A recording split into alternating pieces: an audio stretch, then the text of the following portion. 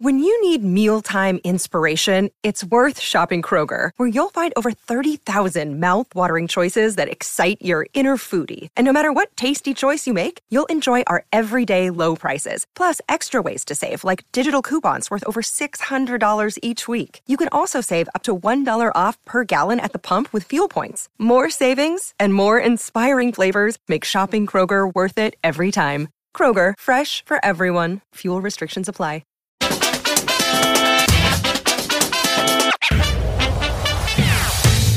Are the markets breaking? Hi, everyone. Welcome to the Real Vision Daily Briefing. Raoul Pal is here with us. It's been one hell of a day, Raoul, so we're really happy to have you with us this Friday. It has been quite the day. It's been brewing for quite a while, and now it's quite the day. Yeah, it is. And I think it's important to say, we try really hard not to be alarmist here, but it felt like that was the right question to ask today. I saw a huge amount of concern from usually pretty level-headed people coming through on Twitter. You know, it was coming through in some of our editorial meetings. I saw your Twitter feed today. So, you know, just give us an idea of what you're thinking. What are you watching? What is your level of concern? Okay, so what I'm worried about is what is currently breaking. And, you know, people say, what's going to break? What's going to break?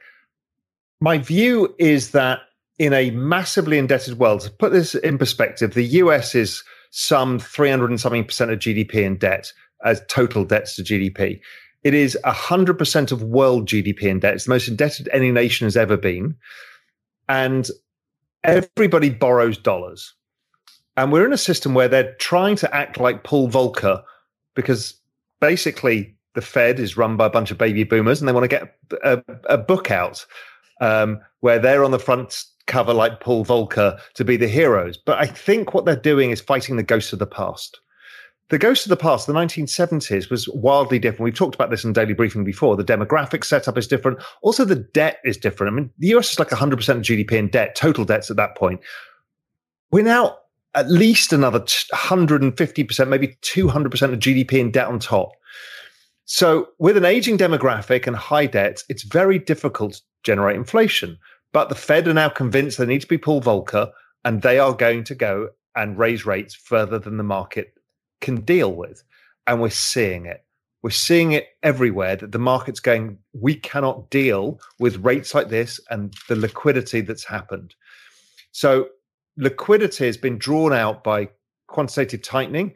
What they've done with the banks and what bank reserves have to be held has kept money out of the market. There's basically no buyer of the bond market. So there's a few charts. I think Claire's going to try and share them. Bond market liquidity is basically as bad as it was in the peak of the pandemic, when the bond market froze and everyone was worried Citadel had gone under, whoever had gone under. That's how bad the bond market is now. It is completely decoupling from anything. And I'll come on to that in a sec. The next chart, another way of looking at it, is bond market volatility. Bond market volatility is higher than stock market volatility. Mm-hmm. This is not normal. And again, we're approaching the peak of the absolute crisis when the entire world shut down and we thought everybody was going to die, right? That's how bad the situation in the bond market is. What that's done is decoupled the bond market from the underlying inflation story. So this is not a fear of inflation, really, because the Fed are saying we're going to do anything to kill inflation. Well, what's happened is the break-evens rate has agreed with that and said, yes, inflation is not the enemy. And break-even inflation, I'm looking at the 5 years, is at 2.4%, which broke down today. And 1 year is at 1.95. So they're basically around 2%. So the market's saying forward-looking inflation is back to normal. Okay, but the problem is if bond yields are going up and inflation expectations are going down, you see this next chart, Claire, which is real rates. Real rates have been trending lower over time. This is 5-year real rates. They trend lower because of debt and demographics. So you need to have low real rates to stimulate the economy or run it normally. So the trend rate of real rates is actually negative 1%. But we've just seen the fastest ever rise in real rates in history. So you're raising real rates on people at a time when they can't afford to service their debts because there's too much debt out there.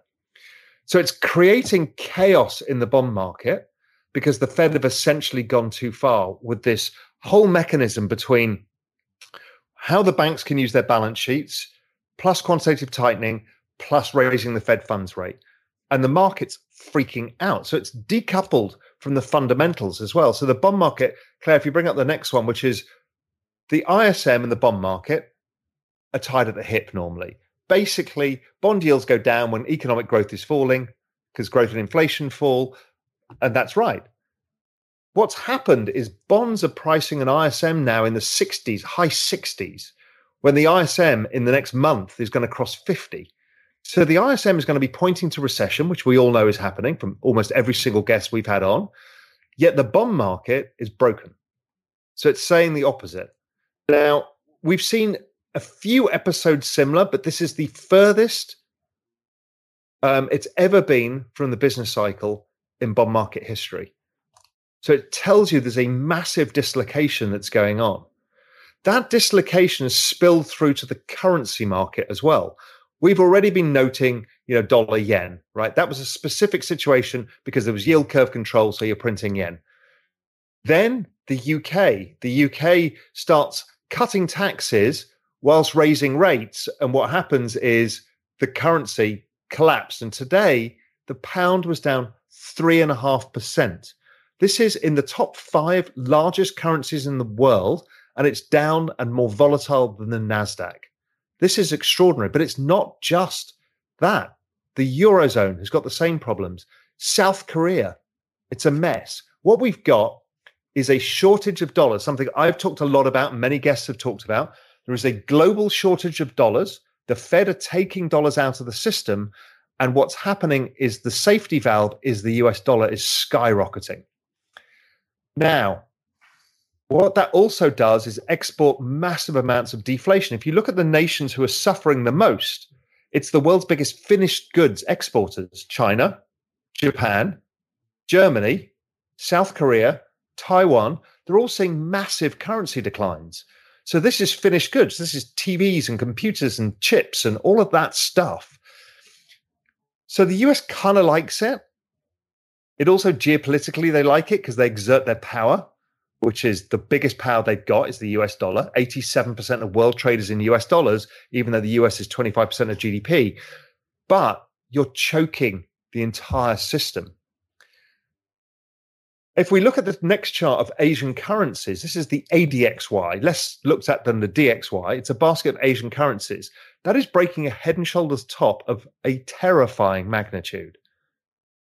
I don't know what this is telling us, but it's telling us that there is no dollar liquidity in all of Asia. And this is a problem. It's a structural problem, not just a cyclical one that's happening now. So the moves that we're seeing in the bond market and the currency market are becoming sort of unprecedented, the sort of unprecedented we saw in March 2020. The knock-on effects are things like mortgage rates are exploding still. So it's having a real impact. This is not a financial thing. This is a real thing here. Mm-hmm. It's becoming an enormous problem for people. We're already seeing housing, house purchases coming down, prices coming down, rents coming down. We're going to start to see unemployment from the housing sector, which is a huge employer of average Americans, for example. Europe is in this huge grip that we know about. My working hypothesis, and oil broke today as well, which is something I've also been on here and talked about. My working hypothesis was I'm not sure the equity markets are going to make significant new lows, and I'm still not. They may break the low, go a bit lower, and then break back higher again, because the sentiment in equities is unparalleled. I'm about to write this in Global Macro Investor. It is the worst sentiment in any measure of any survey in the history of equity markets. So people are record bearish. They're terrified because of what's going on. The bond market, which is the anchor pricing for everything, is unhinged. And the dollar, which is the big daddy of all macro assets, has become untethered as well. So it is a scary situation. But how I look at this is okay. And I had a great conversation that will come up in next week, I think, with Arthur Hayes from BitMEX. Arthur said, listen, there's two games at play here. One is those guys who want to be Volcker, and they're having their day in the sun. But in the background is a much more powerful group, and that is the politicians. The politicians are the ones that actually set policy. When the politicians decide that economic growth has gone too far, they will change the game. And I believe that. And that's where quantitative easing, direct handouts, and other stuff to alleviate the pain that's going on. They can't have mortgage rates like this for very long before unemployment starts coming, and this becomes a big problem for the Biden administration or whichever administration, whichever country you've got to deal with. So therefore, the propensity for there to be, if this trend continues that we're seeing, there is a propensity for the market soon to start pricing in, somebody's going to have to step in here, much like they did in 2020. So that is still remains my view, is the politicians will end up pushing the Fed around. I think the Fed have created this by fighting the wrong battle, because the battle they remember was the battle that their heroic hero Paul Volcker fought. It ain't that battle. They're fighting the wrong thing. And so we've got a big problem on our hands. But over the next few weeks, as this pushes to its logical conclusion, you can hear in the background the people coming to the rescue, because somebody's going to have to do something about this. It may start with changing the reserve requirements of banks. It may be swap lines for the foreign central banks. It'll start somewhere and it will grow, but this can't continue for long. So it sets up an interesting situation, because the politicians, and we do see a dichotomy, I think, but the politicians are the ones who got the Fed into this inflation mode in the first place, right? I mean, that was front page news when everyone was suffering in the US, feeling inflation for the first time. And you had the White House talking about it constantly. And a lot of people felt behind the scenes pushing the Fed to get more aggressive when they were in that transitory state. So do you think it'll be after the midterms that we see that political pressure switch? I don't know. I mean, there's a feeling that it's pivoting already, maybe, but. Yeah, politics is a narrative game. That's all it is. So where does the narrative lie? The narrative lies with the path of most pain until you're in a situation where you can use optimism. So the path of most pain is what they will focus on, because that's what gets votes. So human psychology is anger, resentment, fear tend to get you votes better. So what they will do is, if unemployment starts rising, which I think it will, they will start pivoting to inflation is dead. The new enemy is growth. Jobs for America. We need to help you with your bills, even though bloody all the commodity markets down 50%. We need to do something to help you, or we need to get your mortgage rates down. Honest working, hardworking Americans, how can they afford their mortgages? This was the mess that came from the pandemic, but we need to get that down now. We need to get interest rates down. Now we've beaten inflation. You can hear the narrative change. It's easy to make, right?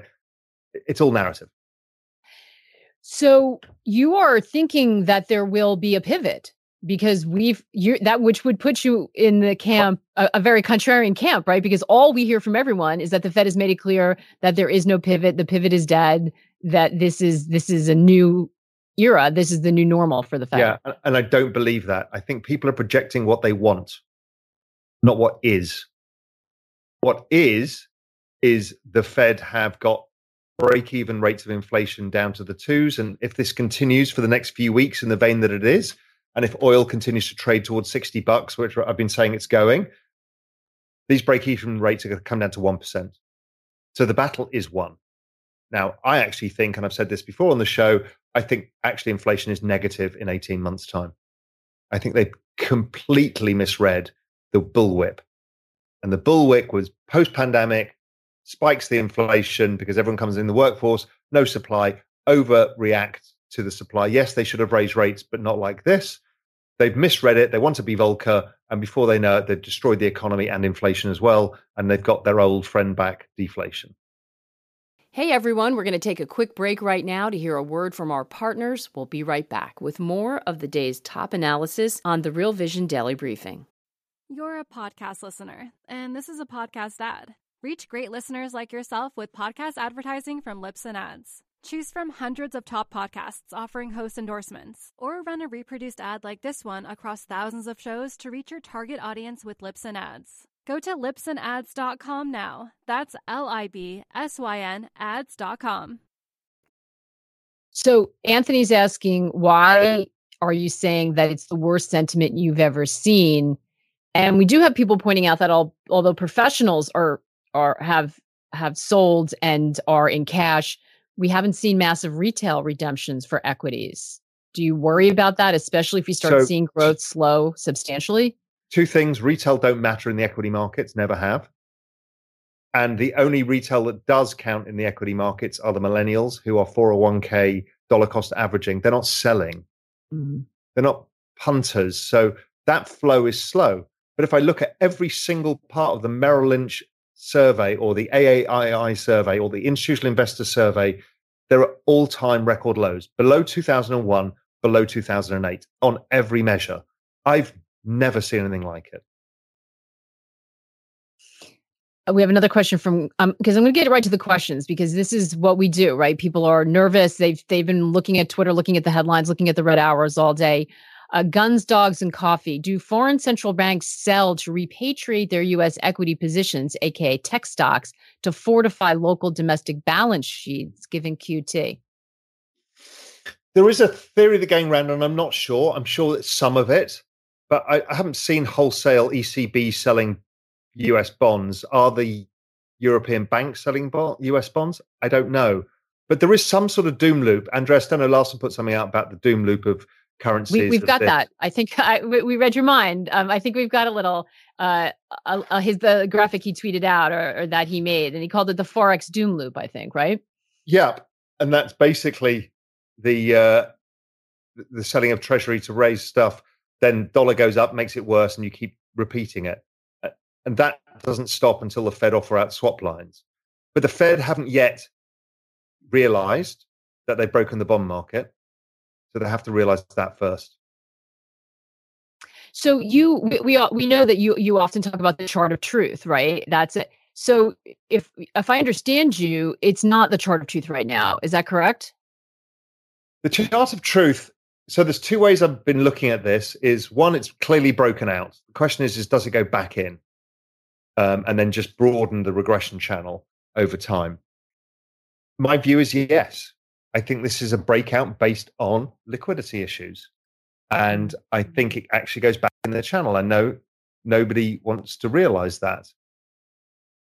Have we frozen? No, you're okay. We're kind of all freezing a little bit, but the audio is fine. So, and it's not even the hurricane that's headed toward Raul yet. We're getting a little taste of what that's going to be like, right, Raul? Yeah, exactly. I don't think it's my internet that's frozen, actually. But so the chart of truth, if I look at it in terms of deviation from trend, this is one of the highest ever. Normally, that should mean that I think we're going to mean revert. And I think we're going to mean revert massively and really fast. Now, again, I've been wrong on bonds for a while now, so you can discount me to zero if you want, and that's fine. I'll take it on the chin. I honestly think that this is a mean reverting, massive decoupling followed by a recoupling that's going to happen at a very fast speed as soon as one of these liquidity mechanisms changes, whichever one it is. Yeah, which sets up a scary situation, because when things are moving that quickly in markets that are not used to moving that quickly, that's where you get issues. Yeah, but I mean, don't forget the equity markets. I'm looking at the Nasdaq's down 30% already. I mean, what more do people want here? Yes, they want 50% because they want blood. Will they get 50%? I doubt it. You know, if we go back to the Volcker era that everyone so loves, is the market was down 27%. If we go back to the 1940s, post-World War II, the market was down 22%. 1990, nice big regular recession. You know, ISM went down to 30. Where did the stock market go? Down 20%. Everyone's convinced, talking themselves into being more and more and more and more bearish. There's a probability, and it's probably, for me, it's probably 30%, 30 or 40% that it makes significant lows, but I think it's 60% more likely that we don't make significant new lows. But let's wait and see. These are, you know, the bond market keeps breaking and we're at 4.5% yields. in 3 weeks' time, yeah, maybe we will. Mm. We've been talking a lot, and Weston has been on this. We've been looking at the BOJ and the yen, and really flagging this early for members. We've continued to see huge moves, and there was a lot of people with the intervention this week saying, "Oh, hang on a second, they're doing yield control, curve control, and they're intervening in the market as well." You mentioned Asia before. What are you watching there? How concerned are you about the pressure that's building? Well, the one that I've looked at is the Korean won. I mean, screeching higher. Well, dollar one is going higher. So, i.e., the one is collapsing. Look, the problems are everywhere. I mean, they're literally everywhere. And the Fed's going, la, la, la, I can't hear you. I don't think it's really realized, because they're still based on the narrative of we need to fight inflation, until they realize they've broken the system. It's like the government's fought the narrative of we need to save the people in 2020. And before they know it, they realize they've broken the system, because everything became illiquid and the Fed had to sort it out. There's somewhere within this something very similar going on here. And it's not Raoul just wants to see them come back with quantitative easing. I'm like, I think people don't understand the structure of markets with this much debt and the issues you've got. The Fed have never really acknowledged the debts, which is the big thing that they've caused. They've never acknowledged them. It's the elephant in the room. You can't talk about the 1970s and not talk about the massive doubling of debt that's happened since then. Again, Americans will never come up and say, they'll talk about the national debt. They'll never talk about the total debt. They'll never talk. Nobody really admits that the US is the most indebted country as a percentage of world GDP in all recorded history. No other country has been 100% of world GDP in debt. That's terrifying. And it's not that the US is going to default on its debt. It means it has limited ability to generate growth, inflation, and a stable economy. And that issue of defaulting on debt, Green Avocado is asking, I love some of these names. Green Avocado is asking, do you think any sovereign nations are at risk of defaulting? Not if they're developed nations. The epicenter of this crisis is developed nations right now. And they can't default because they can print their own currency.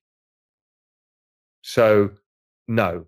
Now, can Italian spreads blow out and test the ECB's mettle? Yes. I think it's likely to happen. The markets will seek those things out like they did with dollar yen. They want to find out, when will the BOJ step in? And the markets will try and find out when the ECB is going to step in with its new mechanism, and what does it look like?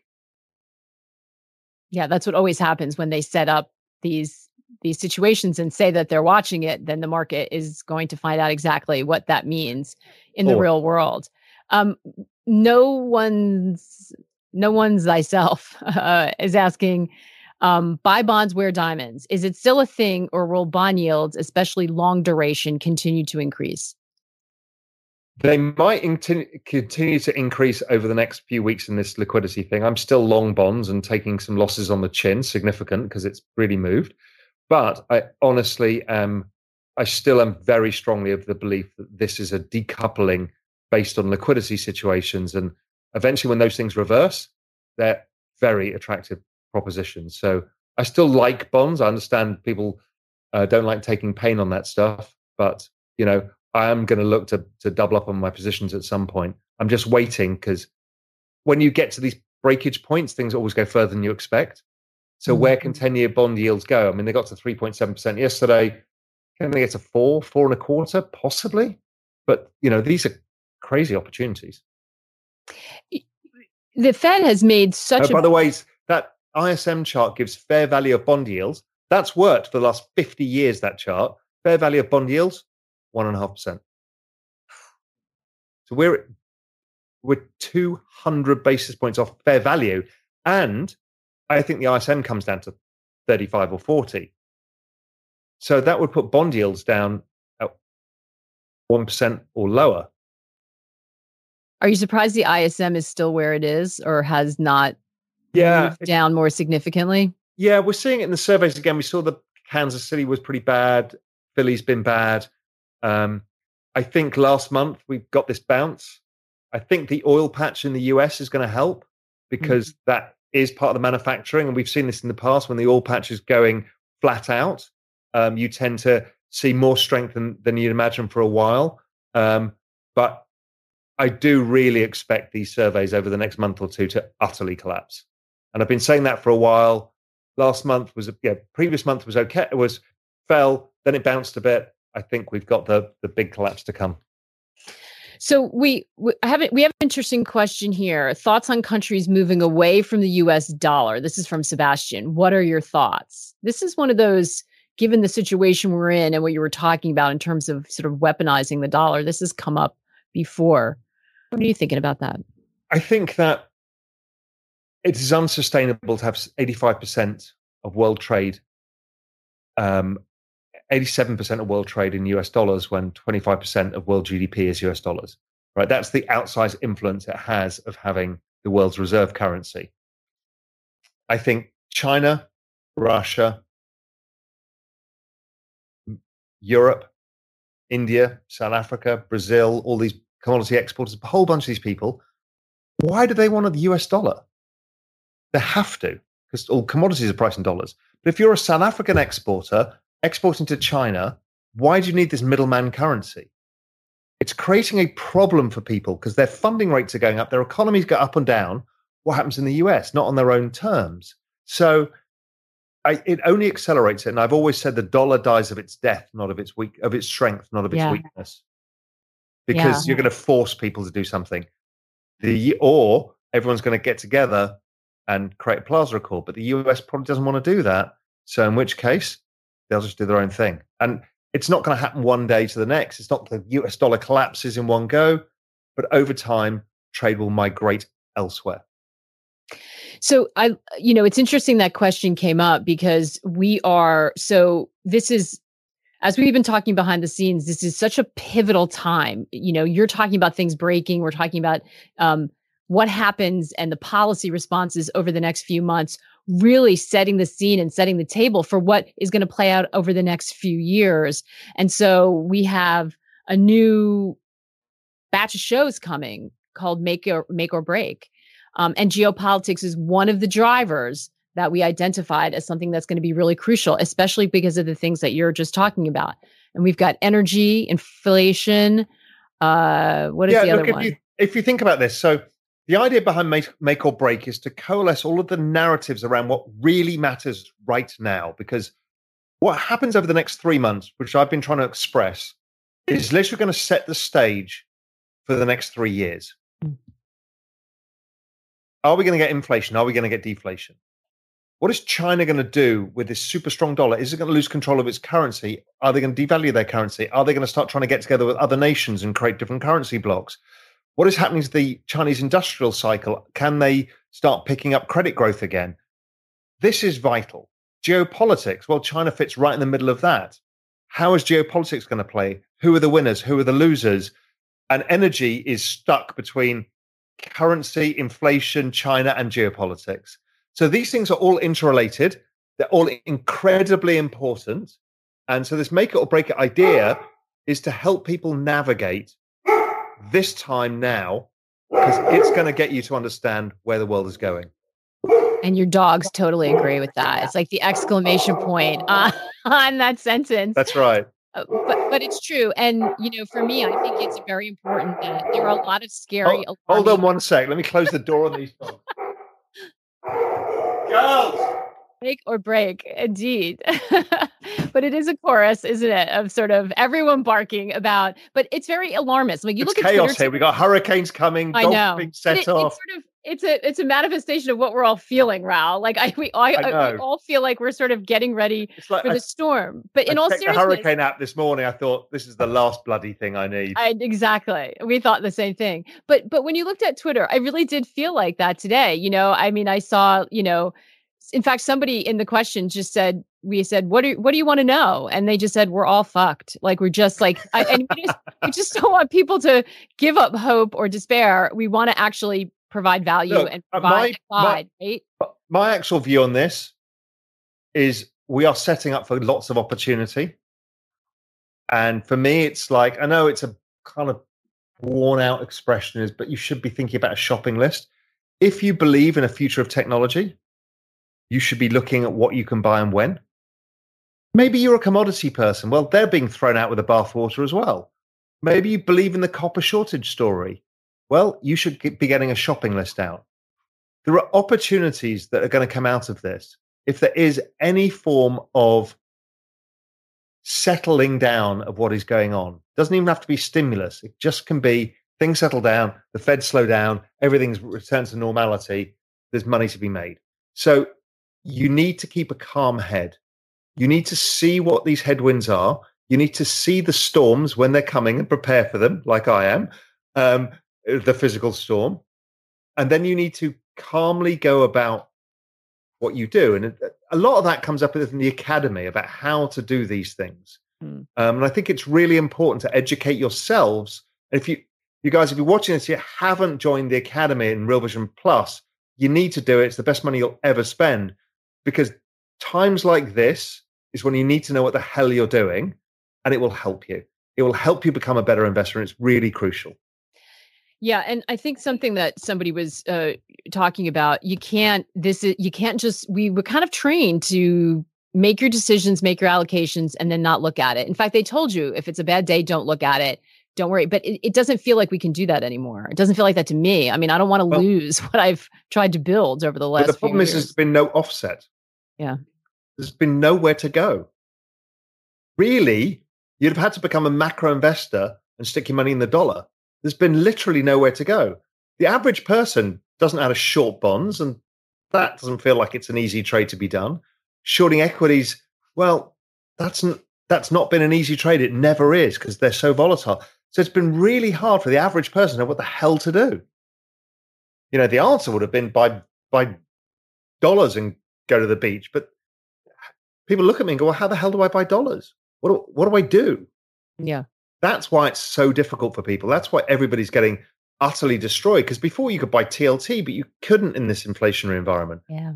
So it's hard. And people have taken the biggest portfolio losses for a very long time because nothing has worked. I mean, every hedge fund I know, some of the macro guys have got like the rates move and knocked it out of the park.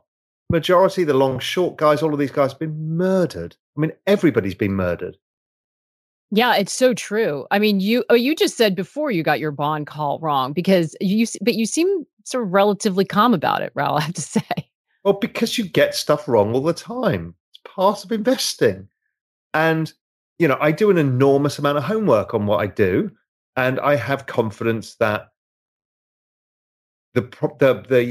the risk reward and the probabilities get better all the time. It gets more shown. I've shown that chart of ISM. That's a chart that's worked not only for 50 years, but 70 years. So we're the most dislocated we've ever seen, even including the 1970s and that whole period that everybody loves to look back on. We've never seen anything like this. So therefore, you've got to have belief in all the things I look at, all the forward-looking inflation numbers, all the growth numbers, that bond yields come down. So yeah, nobody likes to lose money, but just give me more conviction. So you are,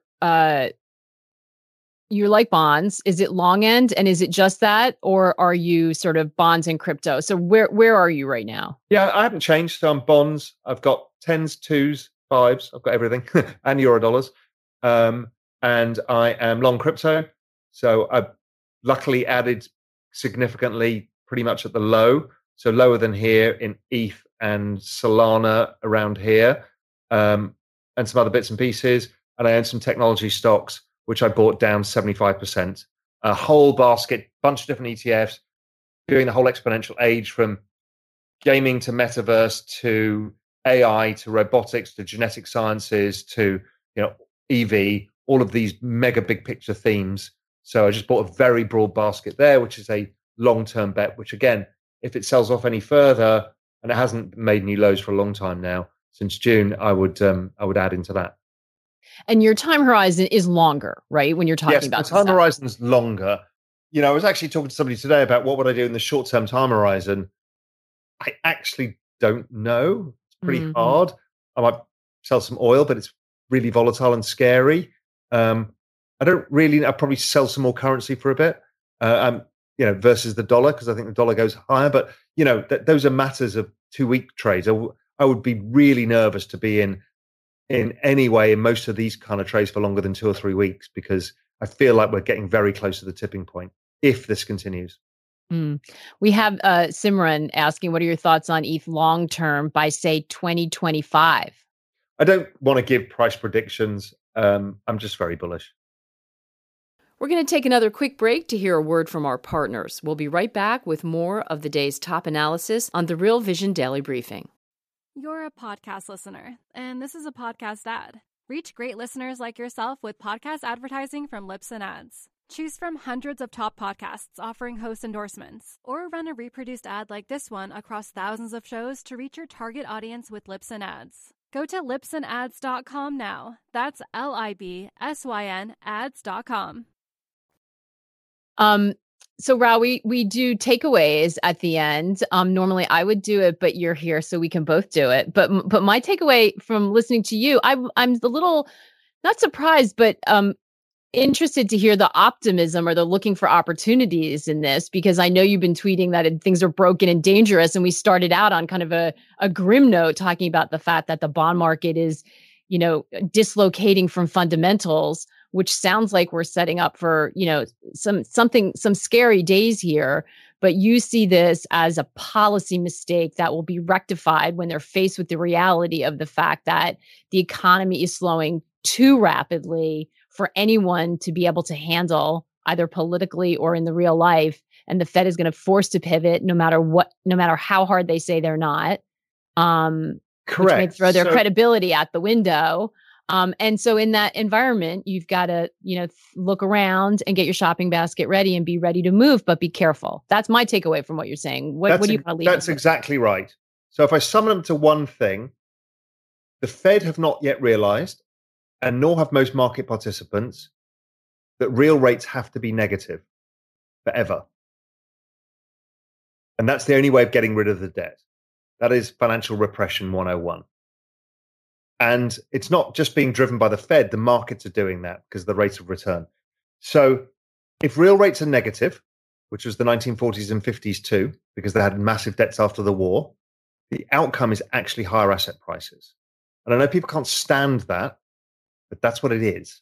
Yeah, parts of Twitter their heads are going to explode when they hear that. Yeah, and that's what it is. Negative real rates, which nobody likes, but that's how you get rid of the debt, leads to higher asset prices over time anyway, because it forces money. So there's a lot of people who think that the whole trend is reversed forever and rates are going to be higher. I don't believe that, but I understand the point of view. So I'm not saying they're idiots or anything. Everybody is trying to figure this out. It's been extraordinary times. I think this has just been a bullwhip from the pandemic, and things settle down. We go back to below trend growth and falling inflation. That's the most unpopular view in the world right now. Doesn't really matter, because that's a battle for 18 months' time. The next 18 months are slowing economies and falling prices. And opportunity, because a pivot has to come. And the pivot doesn't have to be a massive cutting of rates of quantitative easing. It just needs stopping of the rate of change of liquidity tightening.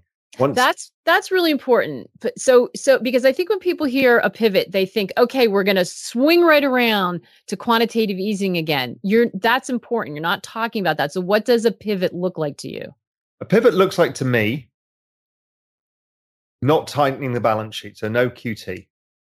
Rate of change goes to zero. So you've got a beach ball underwater, particularly with something like crypto or technology, which has adoption models. So over time, they always grow. I mean, things like AI, just relentless. They're not going to stop. EV, not going to stop. Space, not going to stop. All of this stuff. So the rate of change of liquidity is like a beach ball holding it underwater. So the moment you just take your hands off, it bounces straight through. Now, quantitative easing is the wind that will lift it out of the water further.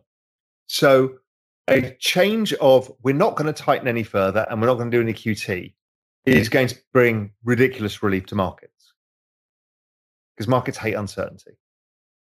Do you think that could happen by the end of the year? Or are we talking about it next year? Like, are things just going to just really get ugly before they will admit?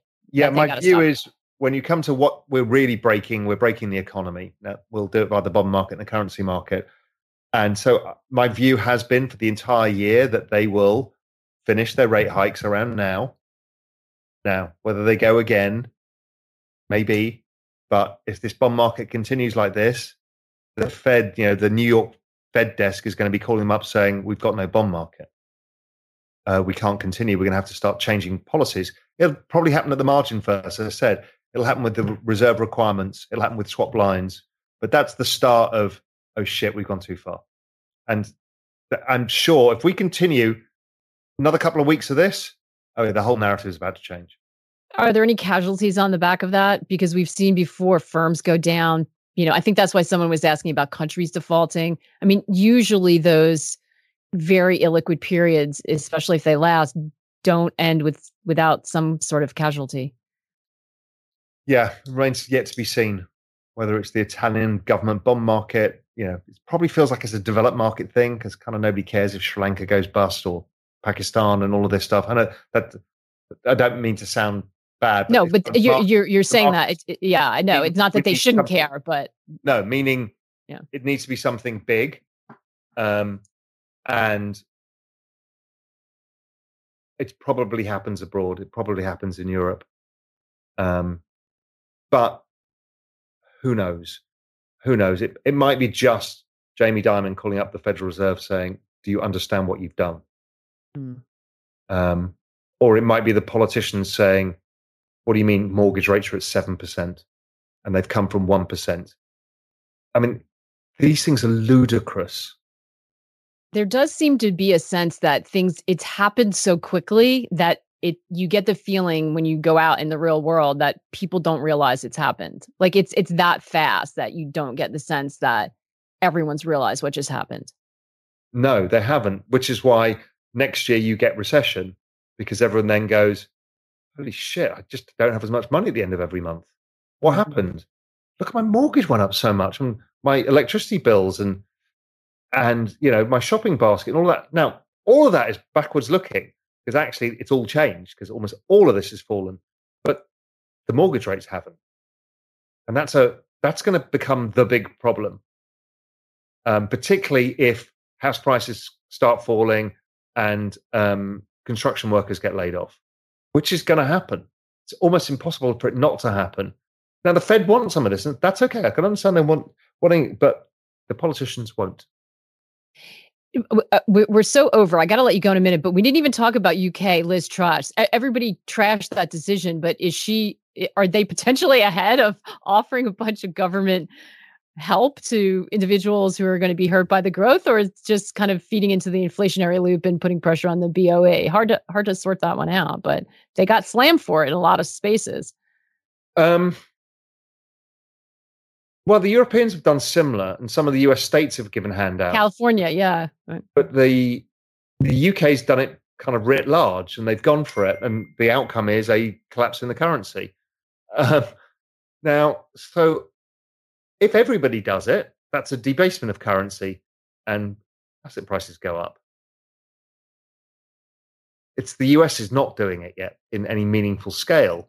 So the US dollar is so strong. If the US came out and said, we're going to do the same as the UK, what happens? Does the dollar fall or rise? I don't know. Probably falls.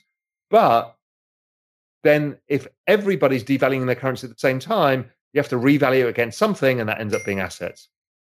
Sorry, that's my messaging beeping in the background. That's someone saying, get off the Zoom. Get off the Zoom and get ready for hurricane preparations. I know, I can tell. No, Raoul, it was great for you to stay a little extra with us today because I think it's an important day. And like we said, we're gonna sort of launch all these new shows to try to help guide everybody. There's an enormous amount coming out of Real Vision, and I can't stress it enough. And you'll hear announcements about this and something really amazing about pricing as well that's coming out. But we're retooling all of the content with the Essentials Kit, keeping what's amazing, adding massive amounts of new value, and no new cost. We kind of, inflation busting is what we're after. So we've. I'm going to stop you there, Raul, because there's going to be more I always information. get told off for giving away too much, but anyway, there's going to be more information on Monday. An extraordinary amount of stuff coming.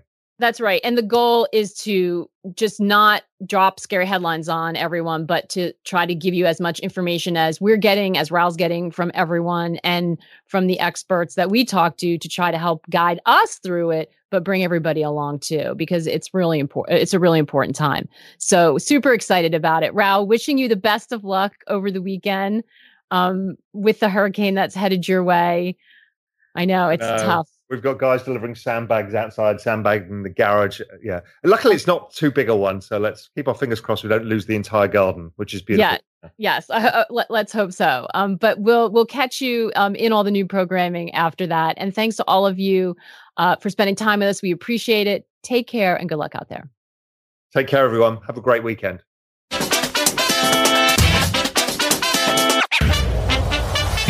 What's up, revolutionaries? Thanks for tuning in to the Real Vision Daily Briefing. For more content like this, head over to realvision.com and get unfiltered access to the very best, brightest, and biggest names in finance.